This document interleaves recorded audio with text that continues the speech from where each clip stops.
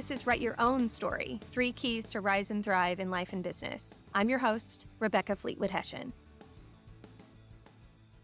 Did you know that sometimes you can be so passionate about your calling that you lose yourself in the deal?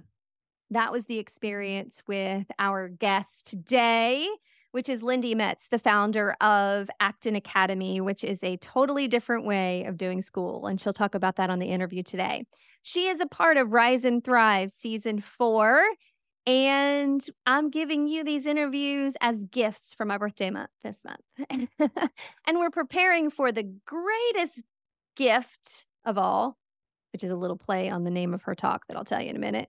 The greatest gift of all is the experience I'm launching on May 1st, 1,000 Thriving Women, for everybody in the U.S. to jump in and get these Thrive tools and Thrive coaching.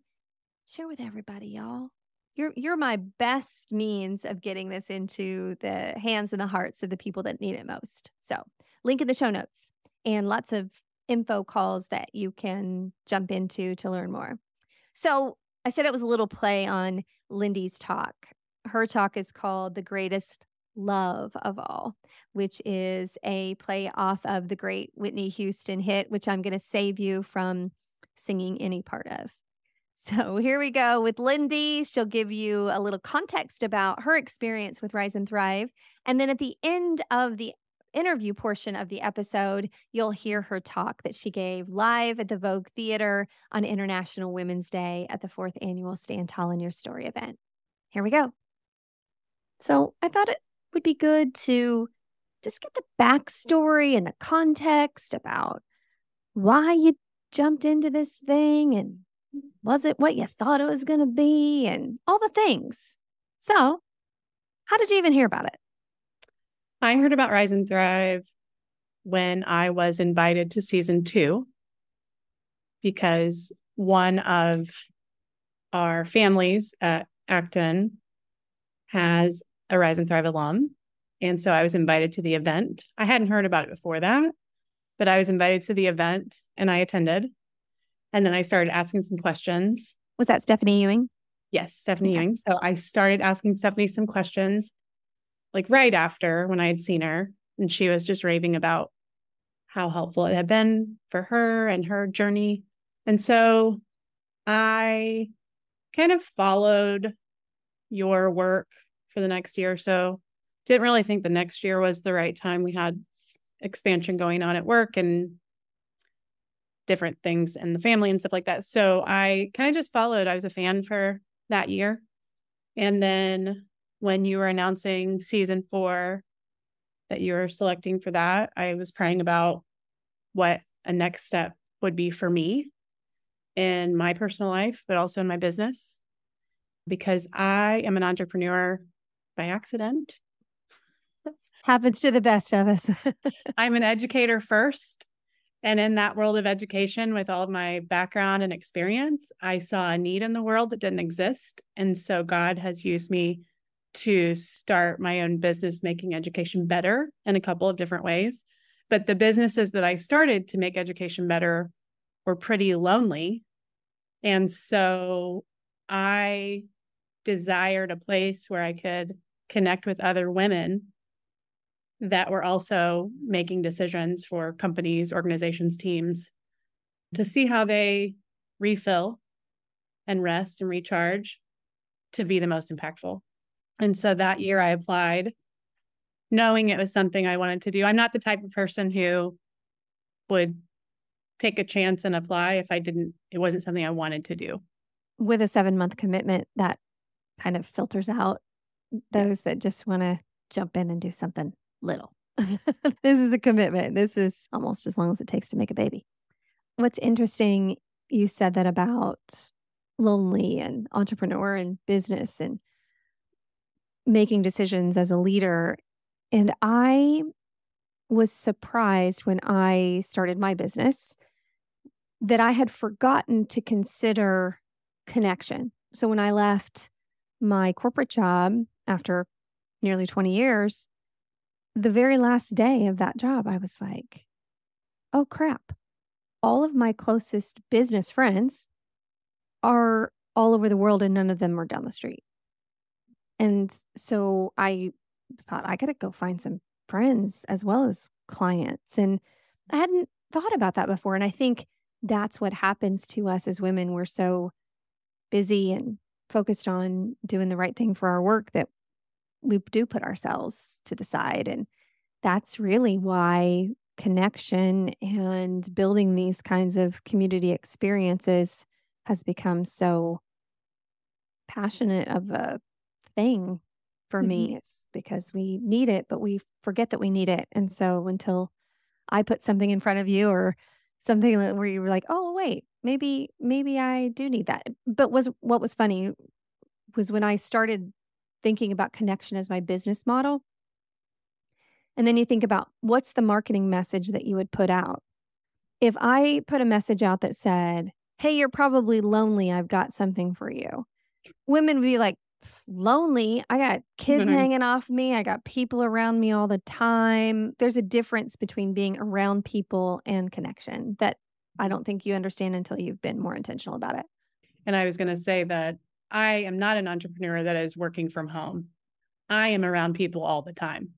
I am connected to a lot of people, but I'm not connected with a lot of them. Just because I'm leading them doesn't mean that I'm experiencing connection. And so for me, it might seem odd that someone that is around people so much desires connection, but it's a different type of connection. Exactly why I brought that up, because as a leader, that's not the right place oftentimes to process your vulnerabilities and your insecurities.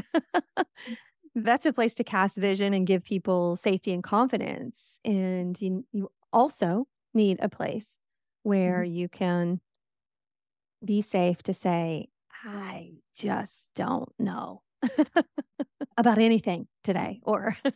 whatever. So I think being specific about the differences in being around people versus connection is important for people to Yeah. consider. And maybe they're listening today going, huh, I think that might be me. So I'm Right. glad that we talked about this. I'm curious about something, then we're going to dig into your experience in the Rise and Thrive experience. But when you were invited to the event on March 8th for Stephanie Ewing, when she took the stage in season 2, what was your expectation and what was your experience at the event itself? Because Mhm. we've never talked about this. And that's hard for me to get that from people. I'm curious. Oh, it's probably a story you haven't heard from anybody that attends. So Yeah. I'm glad you asked. Yeah, let's do it. I didn't know what this was. She had posted about it on social media. I was intrigued. I really wanted to support her too and cheer her on, but I had no idea what it was. And so what's funny is the cards are already stacked against me actually going because I didn't know anyone that was going. I didn't know what it was. I didn't know where it was. And then it started snowing. That's right. It did. Like, not a little bit of snow either. And P.S., that year was the year that restrictions about gathering had kept us from doing it on the traditional date of March 8th. And so we had a mid April date and it legit snowed. Yeah. So I can't believe I made it to the event, quite honestly. I don't really like going in where I'm the only person. I don't know where I'm going or who this is there. I don't like that. Oh, that's I funny. hate driving in the snow. I Especially not hate knowing it. where you're going or where you're going to park. Not knowing where I was going. So I'm really surprised I made it.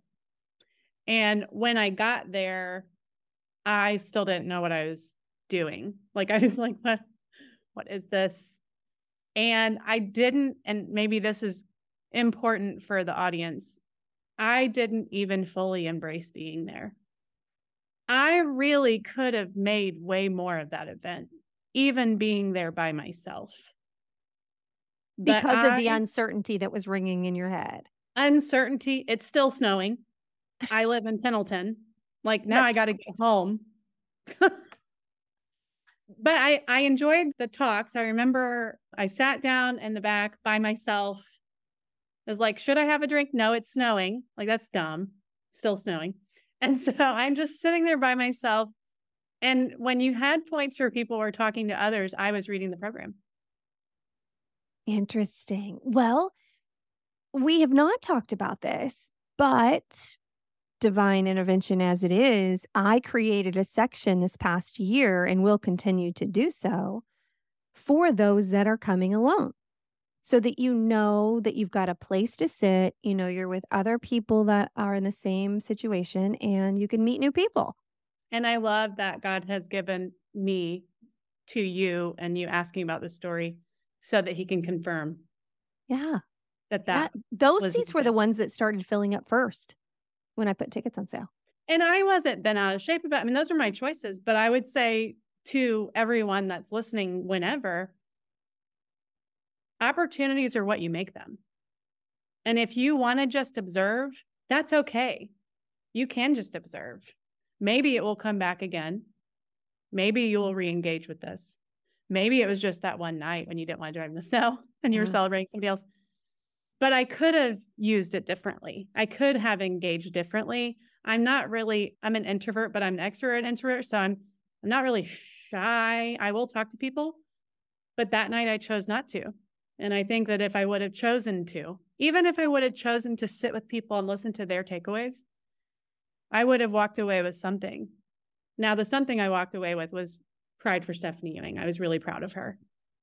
Really proud of her because I had never seen her share and be vulnerable. And so I was really proud of her. I was really grateful that she invited me.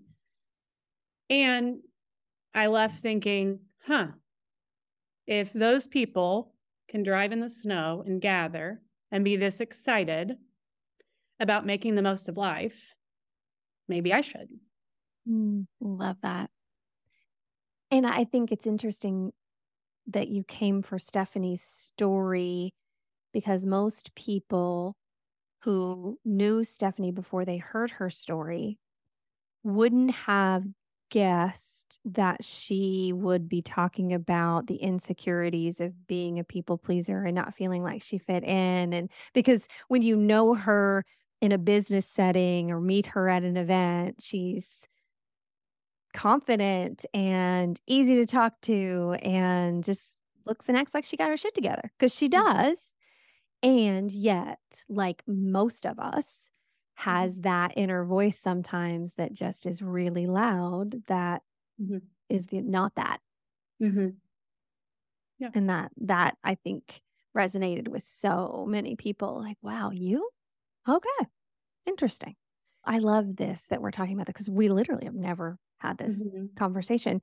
And it speaks to the very first topic that we engage with in the Rise and Thrive experience is uncertainty. Because after you signed up, you still walk in the room the first day, not knowing many or any of the women that you've chosen to spend 7 months plus of your life with. And you walk, what's that feeling of walking into that room?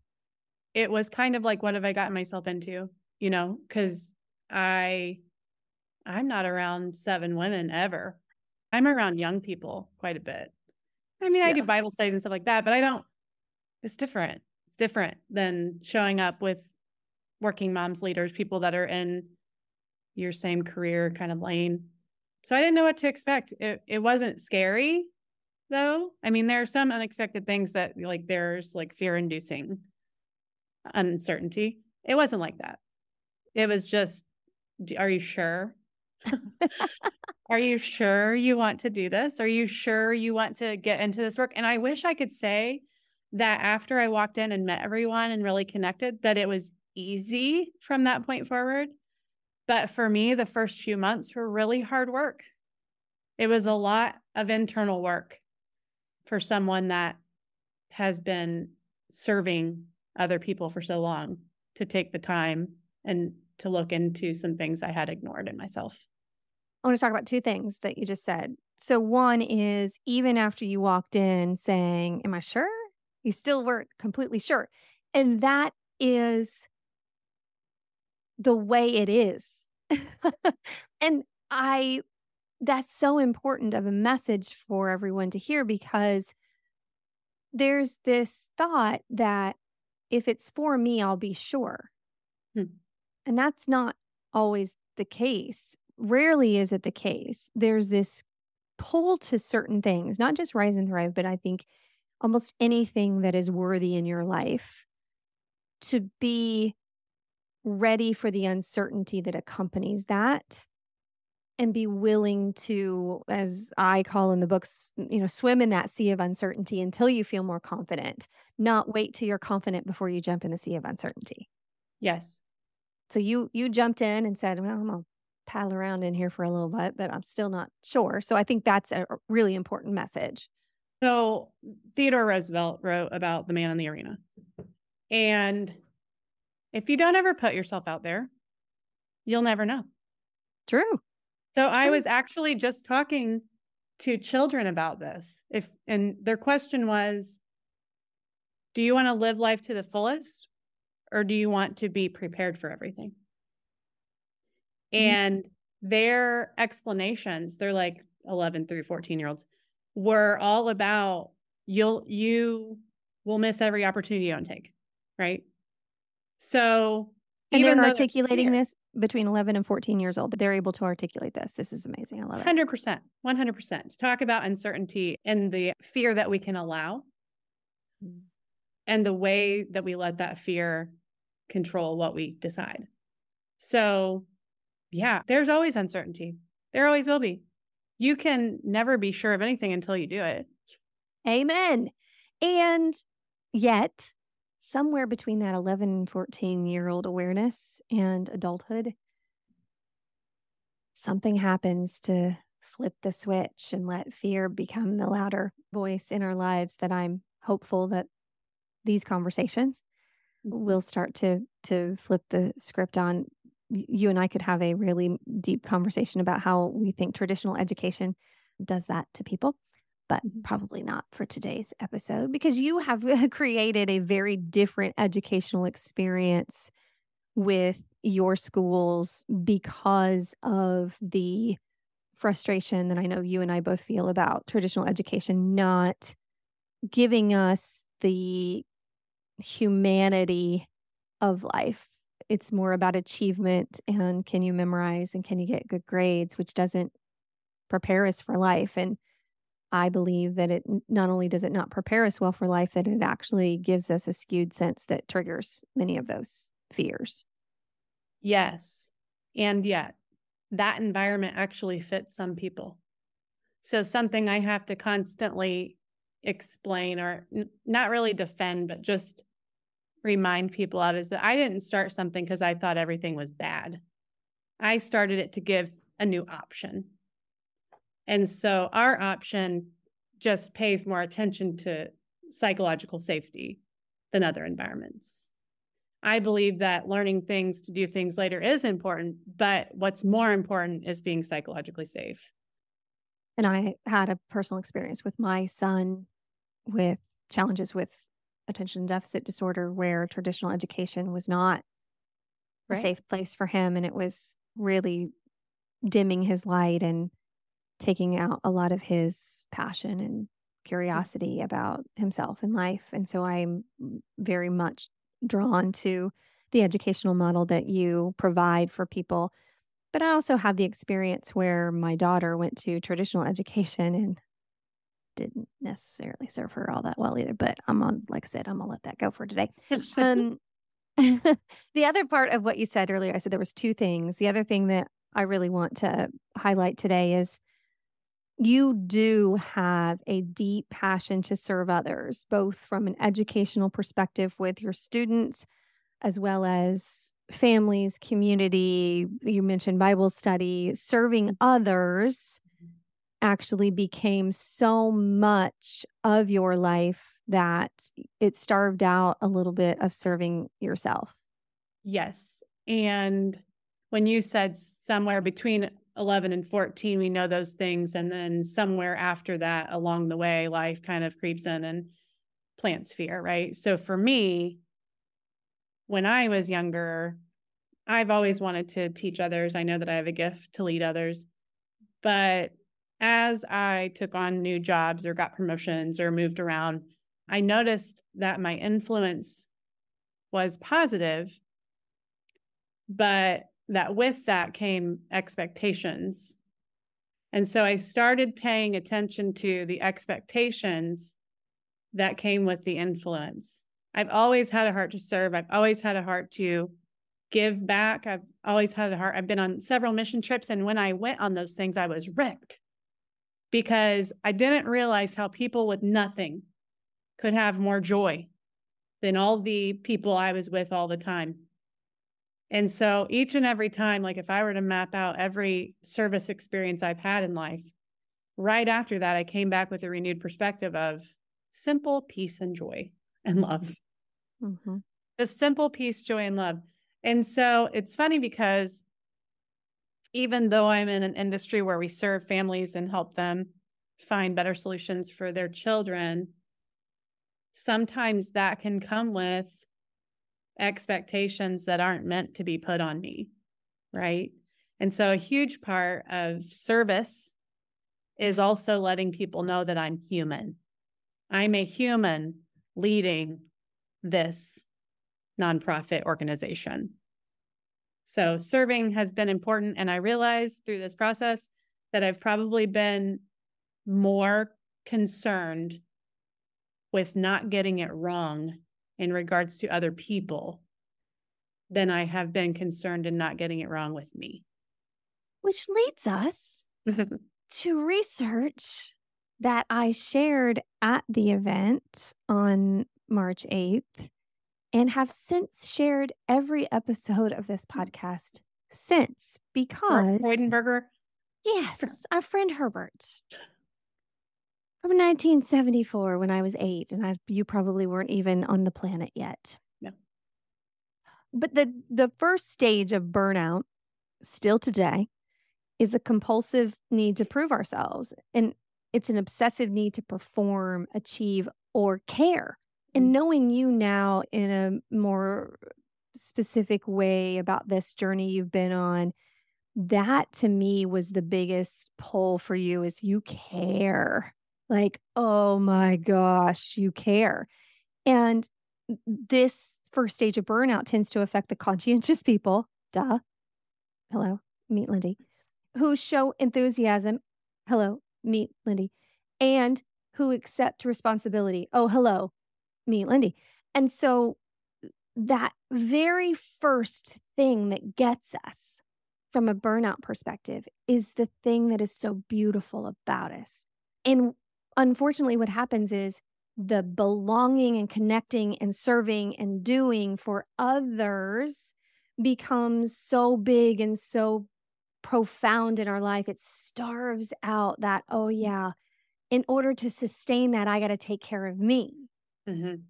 And you are one of millions of women that have experienced this, myself included, or are just listening to this episode for the first time and going, oh crap, that's me. And my passion area is to bring awareness and solutions to this. And I was so thrilled that you chose to come into the experience. But honestly, when you first signed up, I thought, am I going to be able to teach her? Like, we have such similar views and interests about humanity. The whole business is human framework that I use. You're like, yeah. Like, you get that. And what I didn't realize was that you had starved out a lot of your own voice and care for yourself until that first day. And I was like, oh, now I know why she's here. She needs a safe place to process Right. this. Right. Something that I wrote in my journal in one of my first stillness times after joining or our kickoff is I can no longer meet the needs of others at the expense of meeting my own. Sure. Because I've been meeting the needs of others for a really long time. And doing it really well.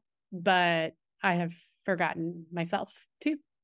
And yet, I think many people would hear you say that and go, me too. But to say that and sign up and write a check for a 7-month experience to really shift the patterns and make changes is a different level of commitment. Yes. Did you know that's why you were joining when you joined? No. Interesting. I thought I was joining because there were things yet for me to learn about leading a business. But all along, I've been leading the business really well. I haven't been leading myself well. And I said this on a Karen Cook's interview as well. This is what makes marketing this program a colossal pain in the ass because people will sign up for something to serve the business Mm. more than they will sign up for something to serve themselves. And so I'm happy to provide both because I also know that if your business isn't going well, it's hard for you to take care of yourself. You're going to jump in and take care of the business. And so the business's human framework that the business needs and the human needs are different and both are critical, I believe in wholeheartedly. Because if I were to market the true value, which is I'm going to give you every single month the space and the grace and the safe place for you to rekindle simple peace, joy, and love in a business setting, people be like, I don't need that, or I'm not going to spend money on that. We don't have that draw to it until I remember you in that first weekend having really emotional responses to things where it was bubbling up fairly quickly for you. And I will also say that your treasure is where your heart is. And so when you do invest in yourself, and whether you get them there because they think they're improving their business or they really want to take time after hearing testimonies like this one to improve themselves, there is an investment there. This is not listening to podcasts, checking out library books, watching YouTube, all the motivational speakers, all the sermons, all the things you can take in. There was a financial commitment and investment into this work. Therefore, I can't go on and live the same. You know what I mean? I love that. The ROI, yeah, you got to make it worth has it. to outweigh. Right. Yeah, I love that. And we know that investing in yourself to feel healed and whole and joy and all of the beautiful things about being personal, emotional, and social makes you a better leader and makes your business run better and gives you more discernment and gives you all the things you need to be what you need to be as a leader. So that's great. But you also learn to have grace for yourself. There's nothing that feels forced anymore. Before this experience, I would intentionally sign up for fitness challenges, running challenges. I've tried a lot of things where I've intentionally disciplined myself through challenge, only to get mad at myself if I messed up. Right? Yeah. This is different. This work has been freeing work, not burdensome work. And when I got to the end of it, when it was still, we're meeting this week, can't wait. But at the end, I see the grace that was unexpected for myself. And I think part of that has to do with my talk and the work that went into that. But I do think that this opportunity is the perspective that you have on this opportunity. So going into it, knowing that it is a very personal, but also flexible experience is important for somebody like me, because I'm used to checklists, deadlines, and being mad at myself if I miss something. Yeah, I wrote down freeing versus burdensome. That's a great description. And yet fuels a lot of uncertainty for people before they get into it because, and I said this on Karen's interview as well, people will literally ask me for the timed outline and how many assignments are going to be a part of this experience and thinking it's going to be burdensome. The very first question out of every woman's mouth is, the statement is, I don't think I have time for this. And then the question is, how much time will it require? And when I try to explain that it is integrated into your life choices and not an additional homework assignment, it's hard to explain until Mhm. you get into it. So I love that freeing versus burdensome. And many have said you feel lighter as a result of spending that time and having it to really reflect. Yes. But the world's still hard. The feelings that you have, the things that you're learning, the tools you're applying do make you feel lighter, but not in a Pollyanna way, Mhm. because there are still hard things in the world. But I can just better deal with those hard things. Amen.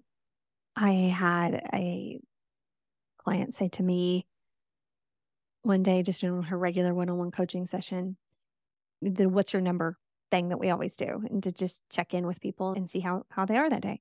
So what's your number? She said, a 9. Great. She said, but everything around me isn't a 9. She said, but I'm finally at that place where I realize that everything around me is never going to be perfect. There's always going to be challenges, and I can still be okay in the midst of it. Awesome. And that was one of my best days ever, because I thought, if I could help every woman on the planet feel that for even a few more days in their life, that change so much for so many. Right.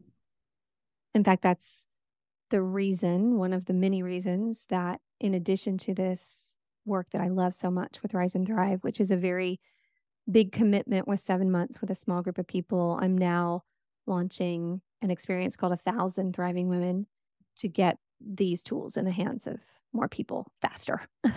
Because I just feel like the urgency of the world is so profound that if we don't get these tools in the hands of more people, we're just going to continue to be buried under burnout. And I can't let that happen. What about the experience with the other women? Because that is an interesting dynamic. I'm like you, like I'm still laughing that God put me in a program for all women. Like, I was raised with all boys on a small farm in Southeast Indiana, who were my uncles and any of my brothers, only child. Put doll clothes on cats and dogs because I didn't actually have dolls, and I went squirrel hunting. Like, I was not a traditional girl. And so this just cracks me up. And I didn't spend a lot of time with women. I had guy roommates growing up. I wasn't a girly girl or a girl. And so it's funny to me that this is the work that I would not change in a million years. Mhm. But to say, oh, I'm going to go spend every month with 7 women, I don't know if I would have done this had I seen it early in my career. So what, and I heard you say that, and I was like, okay, so what was it like once you got in there with them? The very first exercise we did with the flowers. So in the beginning, I have just a bunch of beautiful loose flowers laying on a table, and everybody gets a vase, and I say, you get to choose what flourishing looks like for you and what thriving looks like for you. So build your own bouquet. And so it's interesting just to see how different those look once those are built. And the metaphor is, this is not a cookie cutter approach, that thriving is a very individual, unique experience for everybody. So that's the context. Thank you for that. The very first activity we did. So again, there's still this uncertainty. You walk into a room with people, you don't know what's about to happen. You just have to go all in. And that activity was very helpful to go ahead and build connection. You could see right away that we all were there for the same reasons, even though we all have different walks, different jobs that we're in, different companies you work with or work for. We all work there for the same reason. And so it was nice to be able to connect emotionally with people soon.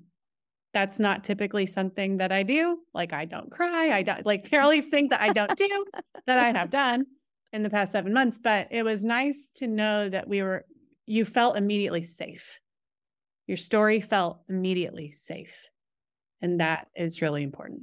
I added that exercise in. I learn a lot every single year from all of you as well. And so every year, while the fundamentals are the same, the experience is a little bit different, and it's catered to the group, because every season has a different personality and vibe, as you can imagine, because we're all different humans.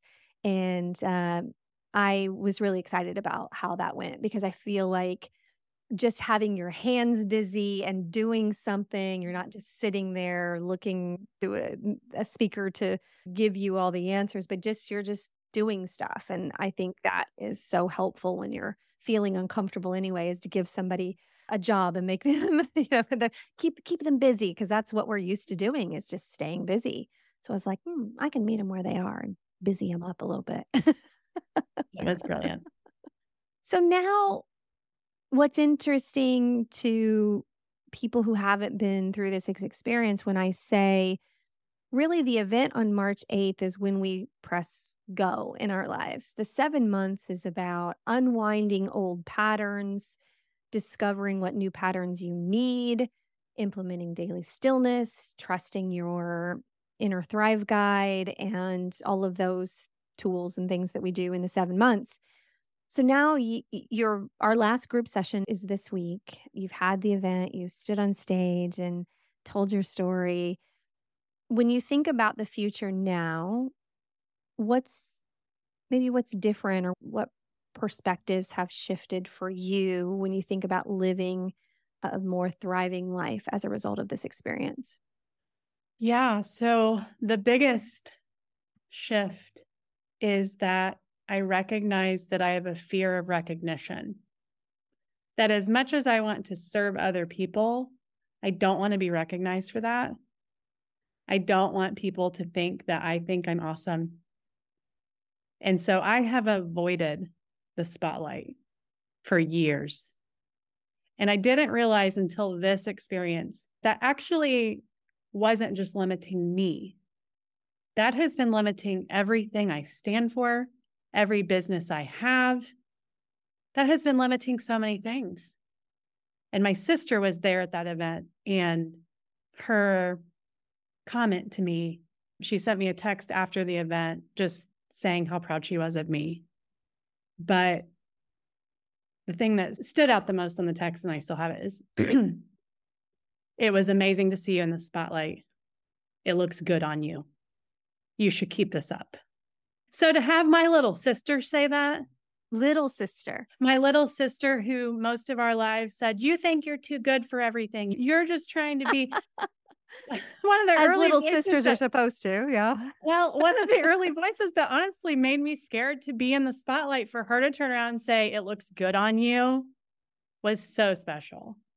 And then I see that I've been holding myself back, but I've also been holding back the causes that I am leading. When if I would just stand forward and say, this is not me being prideful. This is me being proud of what God's called me to do, but that does not mean I'm prideful. So many cooler things can happen. So I'm excited for that. That's standing tall in your story. Yes. Oh, that's good stuff. And it's so true.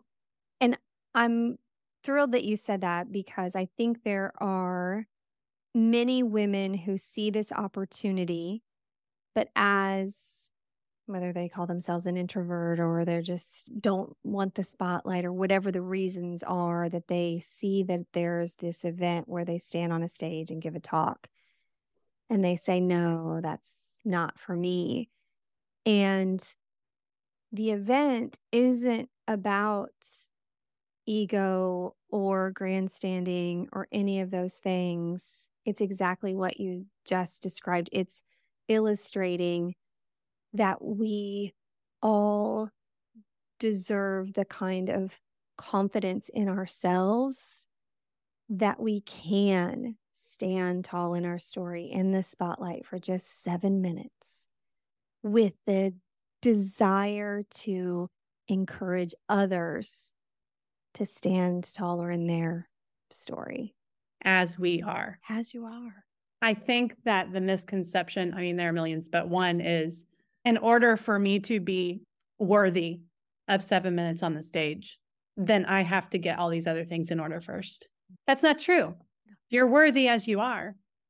There, in preparing for that talk that night, I think I shocked a lot of people when I said, I think I'm the most nervous because I talk a lot. You're a writer, you're a speaker, you've done all these, and every single person, every single season, the biggest discomfort is they'll say, I'll talk about my business, I'll talk about anything that you want me to talk about, but talking about myself is the part that's making me so uncomfortable. Mine was memorizing, quite honestly. Was it? Yeah. I can talk about myself. I do it not in a way like bring credit to myself, but I'm not scared to talk about myself. I just was really scared to memorize and stand. Like I've been a songwriter a really long time, but I've always said I'm a songwriter, not a singer, because I don't want to be on stage. And so to walk through the process of my talk and then to prepare and deliver it, Alex always said, this is for you. And I didn't understand that fully until afterwards. But right after, I left part of my talk out, like unintentionally. You always do. I added always stuff do too. in. I took stuff out, didn't plan on it. But there's such a strong pattern in me of beating myself up that I couldn't even like enjoy being done. I was last that night. So like I had waited, right? And so the part I left out is really important and pertinent because I remind myself that taking care of yourself is not selfishness. And I think that that's something that this has taught me. But I remember after the event and beating myself up and just thinking it didn't go as I planned. And one of the girls from another season, Christina, said, you can do it again for yourself. You have it written out. You can record it again for yourself. You don't have to worry about that. That was beautiful. And so I think that that's another thing I want to make sure that I say here is that as uncertain and a little bit awkward of walking into the first time that we all gathered, the first time the alums all gathered, that was the exact opposite feeling. Warm, cheery, inviting, welcoming for you. And so, I didn't even realize when I signed up for this experience that that was a part of the deal, that now we would get to gather with the previous seasons. Yeah, every month. But that's huge. Yeah. Like that's so encouraging and helpful to continue thriving. That's the sustainability piece, is to continue to have a safe place where you can process and ask and be yourself. Because like you said, the world is still going to be challenging even after the experience ends. So you having that community of support. I love that Christine said that. That sounds totally like her. Mm-hmm. And Alex Perry, who is one of the Thrive Guides, who helps each speaker prepare incessantly before they take the stage. That's the deal, right? You're preparing this in such a thorough way that it is ingrained in the pattern for you. Mm-hmm. And I don't think there's many women, even after 4 seasons, that will say that the talk went exactly as they thought it would or they'd prepared it to be. Mine never do. Mine are close, but sometimes something really special comes out of my mouth that I wasn't expecting, that I do feel is a bit divine as well. It's like, oh, that's really good. Apparently somebody here needed to hear that, but I hadn't prepared it.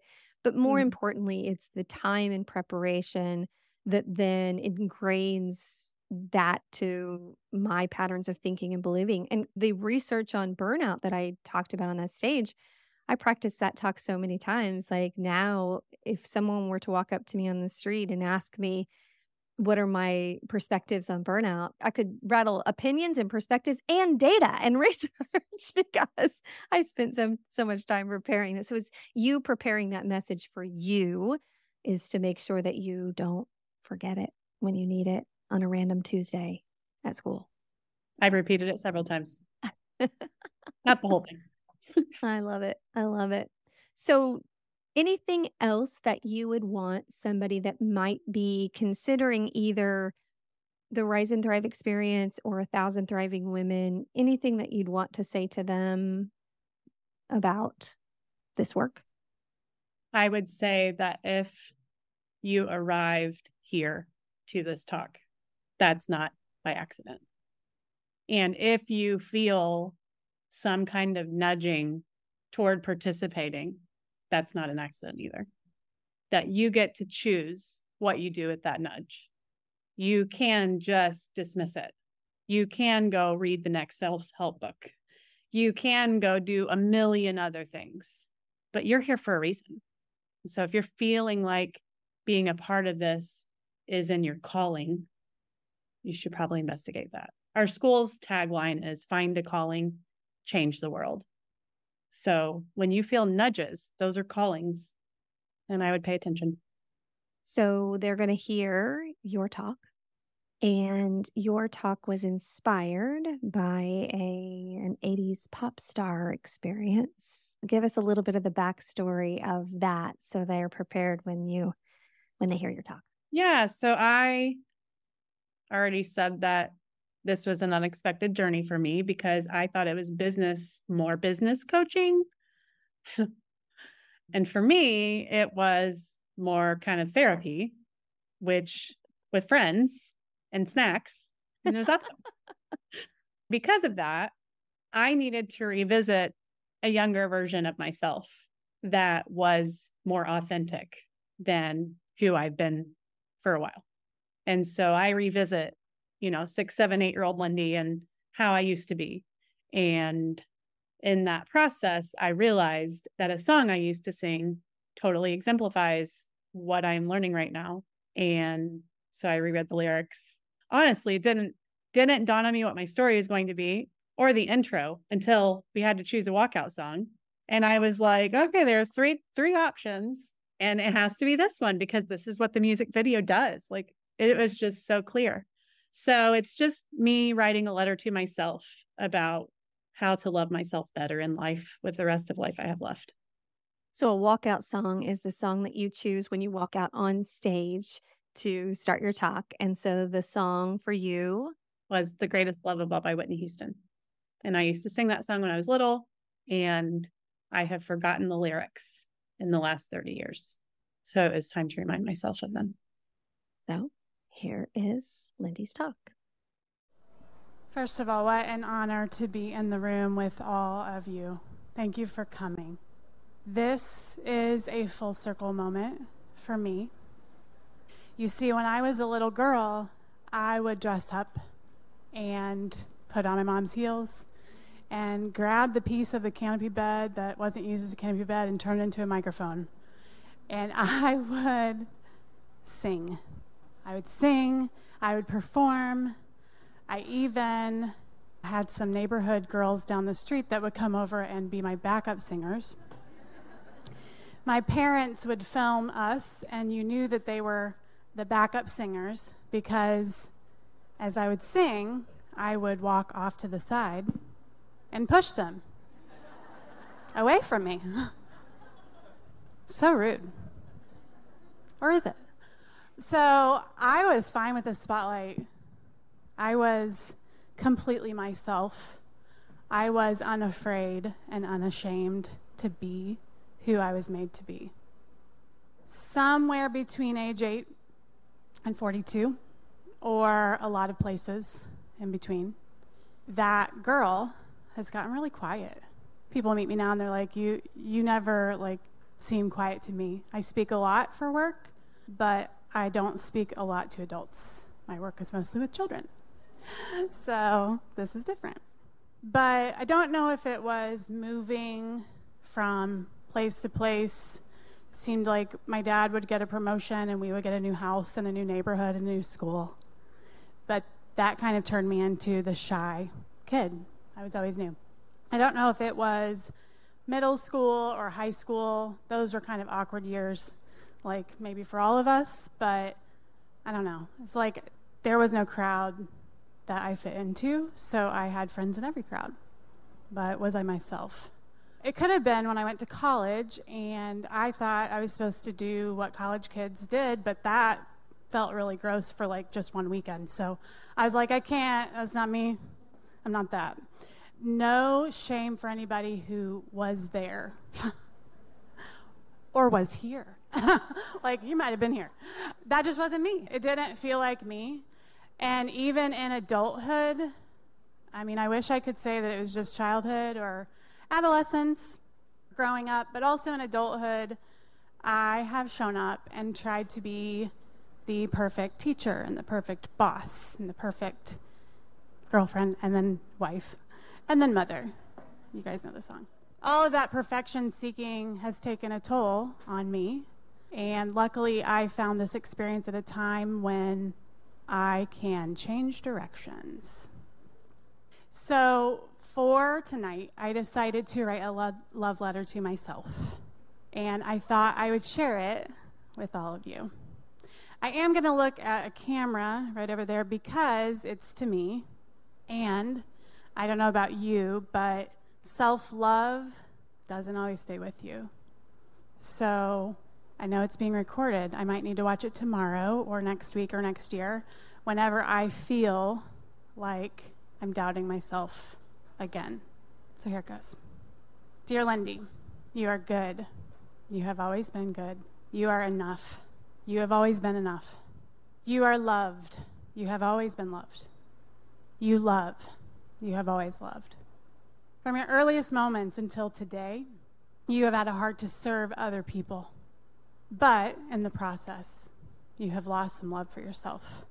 You show up and want so badly to be a bright and shining light in this world, you can go ahead and stop striving because you're already shining. You're good. You've always been good. You're enough.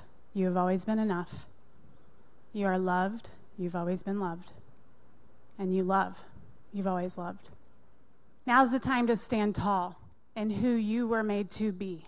The world needs her, not the other one. No more shrinking back. No more letting other people's expectations matter more than your own. No more comparing yourself or your work to the work of others. No more spiraling out of control. Please stop. With how things could have gone differently or should have gone differently, what you could have done, how it could have been made better by you, it's all okay. You're good. You've always been good. You're enough. You have always been enough. You are loved. You've always been loved. You love. You have always loved. As you walked out, and we didn't hear this part of the song, by the way, so side note, Lyndie. The lyrics of the song say, I believe the children are our future. Teach them well and let them lead the way. Show them all the beauty they possess inside. Give them a sense of pride to make it easier. Let the children's laughter remind us of how we used to be. You've been doing that work your whole life, inspiring children to be who they were created to be, inspiring their parents to encourage them to be who they were created to be. And now it's time to do it for you. The irony of choosing that song is that in the music video, a young Whitney is standing on a stage, just like this one. She is learning how to love herself for herself, and that's what you're doing right now. You are good. You have always been good. You are enough. You have always been enough. You are loved. You've always been loved. You love. You have always loved. Never forget it. Love, Lyndie.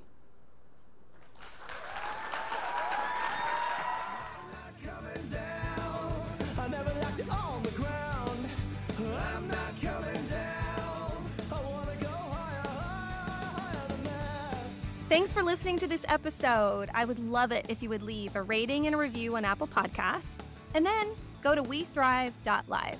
First thing you'll see is a place to drop your email and join the movement. I'll send you tools that you can use to thrive in life and business. I'm not coming down. Hey y'all, fun fact, if you like the music for the podcast, that is actually my son, Cameron Hession. And I would love it if you would go to Spotify and iTunes and follow him and download some of his other music. My personal favorite is TV Land.